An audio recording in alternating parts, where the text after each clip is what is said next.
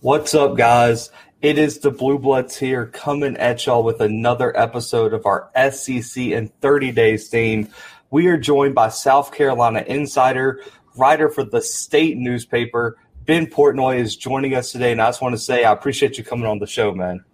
Yeah, Zach, happy to do it. Thanks for having me, man. Absolutely. So we got to get into last season. I know it wasn't the best for the Gamecocks, 2-8. Really kind of led to Will Muschamp's departure from South Carolina, firing, whatever you want to call it. I usually ask whether it met, exceeded expectations. I know this is far short of the standard of South Carolina, so I want to kind of rephrase that and ask you, what really went wrong for the 2020 South Carolina Gamecocks? Yeah, I mean, when you look at it, I think the biggest thing is when you look at it as defense. I think that, that's something that Will Muschamp prided himself on, and it just never quite got there. You had some injuries. Israel Mukuamu wasn't healthy most of the year.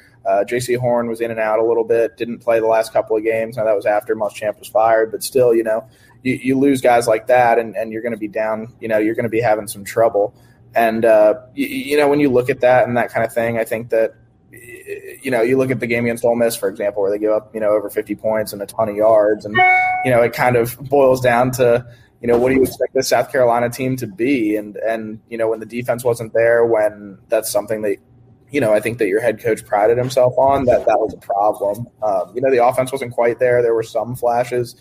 Kevin Harris ran for over 1,000 yards and looked really good doing it. And there were little bits and pieces. Colin Hill was fine, I think. It wasn't great and it wasn't the perfect experiment. Ryan Olinsky was hurt and Luke Doty got some time. And it was just kind of a little bit of you just had a lot of inconsistency all over the board. And, and they never really put it together, frankly. Right. We talked Will Muschamp leaves because of this season, really. Shane Beamer gets his first head coaching opportunity for the Gamecocks, comes to South Carolina where he spent 3 years under one of the best offensive minds in Lincoln Riley over at Oklahoma. Plus his dad, probably the most legendary coach in Virginia Tech history, and Frank Beamer. Why was he the guy? Why was Beamer the guy for South Carolina? And for you, what are your expectations for him moving forward for South Carolina? Yeah, I think that, when you look at Shane, he had a lot of alumni support. He had a lot of former player support and that kind of thing. There were a lot of guys that were interviewed through this process. Scott Satterfeld at Louisville, Jamie Chadwell at Coastal Carolina, Skip Holtz. Billy Napier was pretty heavily involved here too. But I think that when you look at it, Shane Beamer is a guy that's charismatic. He's kind of the polar opposite of Lincoln Riley, of Will Muschamp. If you look at it, he's a little more extroverted. He's a guy who likes, being out and about and with people, whereas Will's a little more reserved and quieter and more introverted. And, like you said, coming from Oklahoma, Shane was at Oklahoma. He was at Georgia before that. He was at Virginia Tech. He's been he's been at Tennessee as a graduate assistant. He's been at some of the biggest programs in America. And, I think the big knock with Shane is that, he's a coach's kid and he hasn't been a coordinator. And I think that, you can pick quarrels with that, I guess. But I think that when you look at it, Shane's kind of it's super cliche, but he's a culture guy, right? Like he's a guy that I think, people rally around. I think that people here have rallied around pretty quickly. And I think, people tend to enjoy being around, right? There's a lot of I think there's a lot of insanity around college football and, not necessarily a whole lot of transparency. And I think, as far as, we've dealt with Shane, he's been super transparent with us. And I think that's refreshing. And, he's one of these guys that, what you see is what you get. And I think that's, a big pull for South Carolina. And he's a guy who you can rally around. Like I said, he's a guy that I think draws people out and gets people excited and kind of rallies the troops a little bit. Yeah, he does. I thought it was one of the better hires. I know it's always a big what if when you get a first-time head coach, especially in the SEC where, let's just be honest, it's the most brutal division in college football. So he's going to get his feet wet real quick at South Carolina. But the first big decision for Beamer is who's going to be QB1 for this offense next year. Luke Doughty, Jason Brown, Colton Gaither are all fighting for this spot. I know it's kind of really a two-man race, but I always like the third name because you never know with the first-time head coach. They're going to spend time, summer workouts, fall camps, all fighting for this position. For you, just on the inside knowledge, who is your favorite for QB1, and what do each of these guys really bring to the table for South Carolina? Yeah, so coming out of camp, Shane Beamer said that Luke Doty will be the number one quarterback, at least going forward. And, frankly, barring something unforeseen, I think that's probably where this ends up. I mean, hypothetically, you've still got summer workouts and camp, and I think Jason Brown's an interesting piece. I mean, he did play really well in the spring game for what that's worth, but it's a spring game, so you can only take so much from that, right? But I think this is Luke Doty's job going forward. I think he'll be the first quarterback off the bench, and when they open the season against, Eastern Illinois, and I think that's the guy to watch. He's a former top 100 recruit. He's from Myrtle Beach. He put up some crazy numbers in high school and is a guy that I think has a lot of potential. I'm not sure we've seen a lot of Luke, throwing the ball, but he's got some ability as an athlete. He's a dual threat guy.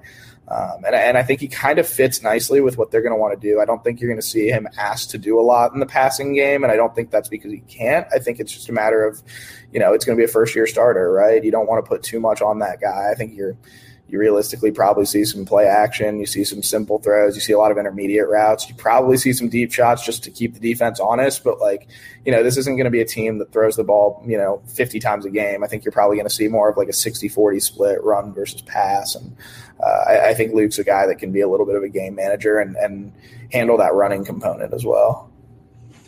Right. And I mean, going from a defensive-minded head coach in Muschamp to an offensive-minded in Beamer, how different do you think, just as a scheme, from a scheme perspective, do you expect this offense to be in 2021 and moving forward? I think it'll be pretty multiple. I think you'll see a lot of different things. I think that, Marcus Satterfeld, who's the offensive coordinator here, who's coming from the Carolina Panthers. He's worked with Matt Rule for a long time. He worked with Joe Brady in Carolina for a year. And, we all know what that offense did at LSU a couple of years ago.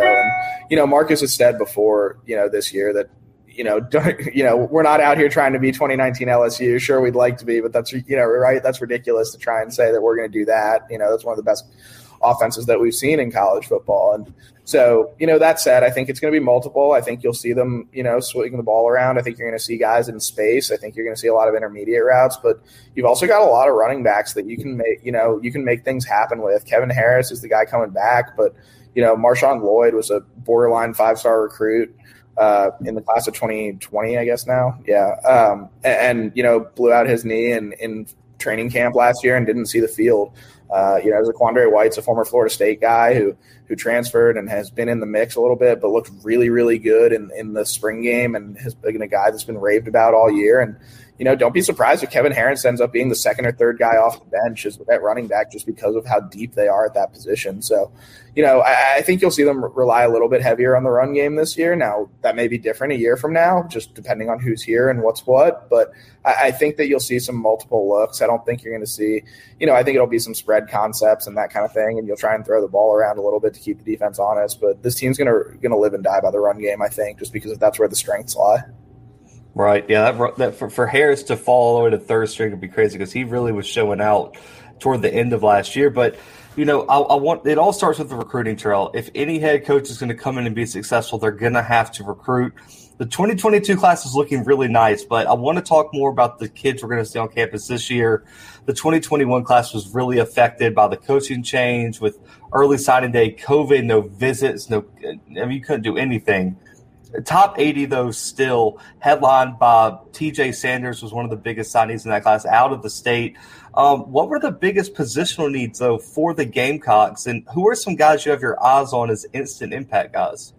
Yeah, I think the biggest thing with this group is beyond the high school guys, is you brought in a lot of transfers, right? Carlin Platel is a guy that comes from the D2 level and has played a lot of snaps and is a guy that I think will see a lot of time in the secondary. Tavarian Scott, who's a linebacker out of Dodge City Community College, is a guy that I think that once he's on campus will be a guy that can see some time. Any of those JUCO guys, I think you sign them and you expect them to step in right away. That said, you've also got some other guys, Marion Brown at receiver, David Spalding at cornerback, Jordan Strawn at linebacker. Like, those are all guys that are going to see a lot of time. But I think the biggest one, frankly, is, no pun intended, is EJ Jenkins. He's a guy who's 6'7", 250 plus, and is really a matchup nightmare. He's been running with receivers and tight ends through spring ball and into summer, and is a guy that had a couple of touchdown catches when they did red zone stuff during the spring game, and that's a small sample size, but is a guy that there aren't a hell of a lot of people out there that can match up with a 6'7" guy who's that big. I mean, he looks the part, and if you have a guy like that out there, I mean, it helps Luke Doty as a first-year quarterback and things like that. But, with what South Carolina has at receiver, which isn't a lot, I think you've got, a lot of unproven guys and just not a ton of depth there. Maybe you might see 8 or 9 guys rotate, but I think it's more a product of that, South Carolina's figuring out who's there and who can make plays as much as anything. But I think that E.J. Jenkins is probably the newcomer that makes the biggest impact this year if I had to pick one. Right. I mean, you're seeing more and more that coaches are willing to put freshmen out there and that they're really coming more college ready just from these high schools that are really I mean, you look at any kid coming out of like IMG, those guys are already college athletes as juniors and seniors. But I want to shift toward next season, man. The 2021 season is going to be interesting, and South Carolina had a lot of departures. You look at J.C. Horn headed to the NFL draft being the biggest one. What players on the roster right now do you have your eye on and think could really shine and have their breakout years in 2021? I mean, if you're looking at cornerback, I really like Cam Smith. I think he's a guy that's really talented. He's had some really big plays, through the last year, 2 years. I mean, he's a guy that I think is really, really gifted and can be a problem at cornerback. And naturally is a nice replacement for JC. I mean, he's a guy that played a lot of snaps last year and, had a few issues in coverage, got beat, one too many times, and is a guy that was still young, right?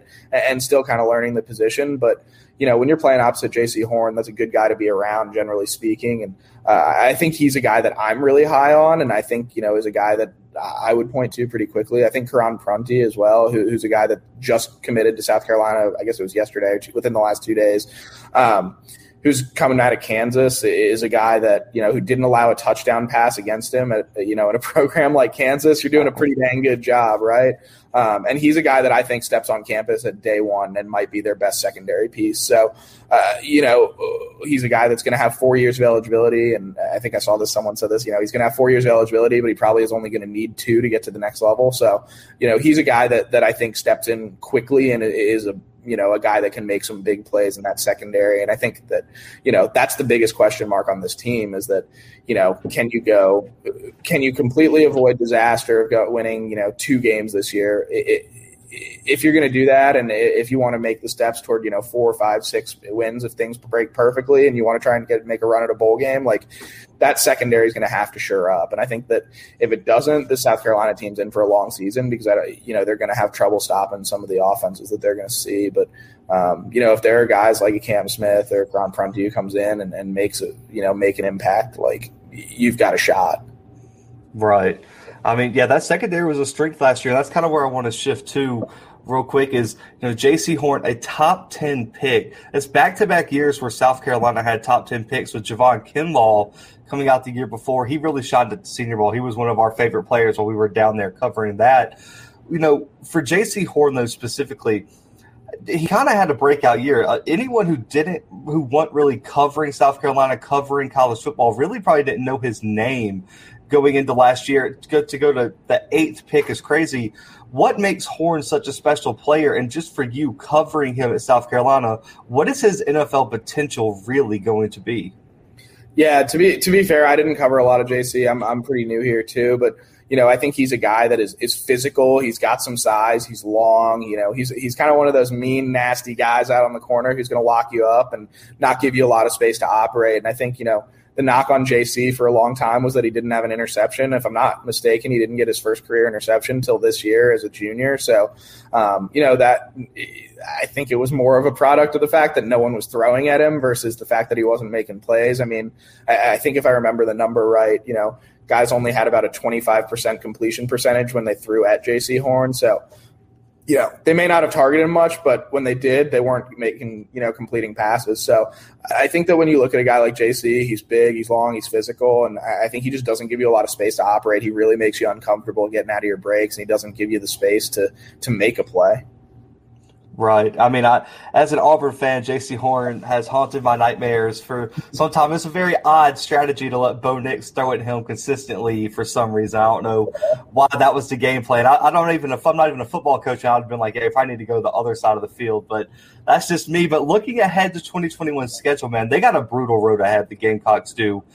Road games, Georgia, A&M, Missouri, and you still – again, draw Auburn out of the West. You also have the in-state rival Clemson, and you get Florida on the docket. All 6 of those games are going to be brutally tough. In the first year for Beamer, though, what is the ceiling and or floor for the 2021 South Carolina Gamecocks? Yeah, I think that, the floor, if everything becomes a disaster and is a problem, you're probably looking at 2 wins. I think I saw yesterday that CBS released that the over-under for South Carolina was about 3.5 wins. The problem that South Carolina runs into, and I think, coming in recently, I think it gives me a chance to look at it a little more objectively just because I'm, coming from the outside. Like, you've got to play Clemson every single year as a non-conference game, as opposed to, for example, whatever you want to call it, Arkansas, who can schedule 4 teams out of conference and, maybe 3 of those are more group of 5 type programs or whatever that is. But, it's basically like adding Alabama twice on your schedule when you're playing Clemson every year. And that kind of thing hurts, So if you're South Carolina, you've got some tricky non-conference games even then, right? You've got Eastern Illinois, you probably roll. You've got Troy, who's been mediocre since Neil Brown left for West Virginia, but is always kind of a pretty decent group of 5 program. And then you've got East Carolina, which is a game that's at East Carolina. It's in Greenville. I think it's week 3. If I'm not mistaken, and is a game that kind of screams trap game. I think that South Carolina should be able to. I mean, South Carolina should win that game 100%. But it's a game that gets a little dicey and could be a little tricky. And then you still have Vanderbilt on the schedule. You've got a team in Missouri that a lot of people are high on, but I'm not quite there yet with. I think I'll believe it when I see it. And you've got some other teams. I mean, look, Auburn's in a first year under a new coach. Weird things happen. There are games like that. Texas A&M was really good last year, but, you lose Kellen Mond. Where do they stand? And, you think that the way that they've recruited, they should be all right, but you don't really know till you see it, later into the season. So I think that, if I had to put a number on it, the floor is probably 2 wins. The ceiling's probably about 6, I think, if things break perfectly. I think that, you're probably going to see South Carolina drop another game to Clemson just because I think that the talent gap is, it's not necessarily an indictment on South Carolina. It's as much a sort of manifestation of how good Clemson is and how well they've recruited the last, since, the last decade basically, and what a machine they've turned into, right? So, I think that, there are games on this schedule that are winnable. I think that, if you're South Carolina, you circle those 3 non-conference games, you circle Vanderbilt, you circle Missouri, you circle Auburn, there are pieces of that I think that, some of those teams might be more talented on paper, but you feel like you could steal a game here or there. But I think realistically, you're looking at probably a 3 to 4 win team. Probably closer to 4. I think that they probably take care of business against the group of 5 teams that they've got to see just because of what they've got on the offensive line and at running back. And I think that they can kind of overpower those teams a little bit. I think that, not that this is a great example, but Vanderbilt was really, bad last year. But, that was a game that South Carolina kind of just ran all over the place and ended up winning that game by about 3 or 4 scores. And so you look at that and you say, okay, that's probably realistically what you're looking at against a group of 5 team like a Troy or an East Carolina or something like that. So I think that they should be able to roll to 3 wins at least, if not 4. And if they get to 5, that's a really, really good start. I think that you just can't let the bottom fall out in year 1. I think that if you can get to 4 wins, that's a pretty good spot to be if you're South Carolina. Absolutely. I mean, and if he gets to 6, his first year makes a bowl game and possibly wins that bowl game, that would be for me an A+++ year for Beamer in year 1. And yeah, the Clemson rivalry, that's kind of tough because for years South Carolina benefited from having Clemson being their out of conference rival because Clemson was not what they were today. And this is just kind of like a hypothetical question as well. In terms of scheduling, I really like seeing the South Carolina-North Carolina matchup. We saw it week 1 a few years back. Is that something the Gamecocks would want to explore and kind of have that be a recurring rivalry game? Like maybe not every year because you still have Clemson, but more common than what it's been in recent years.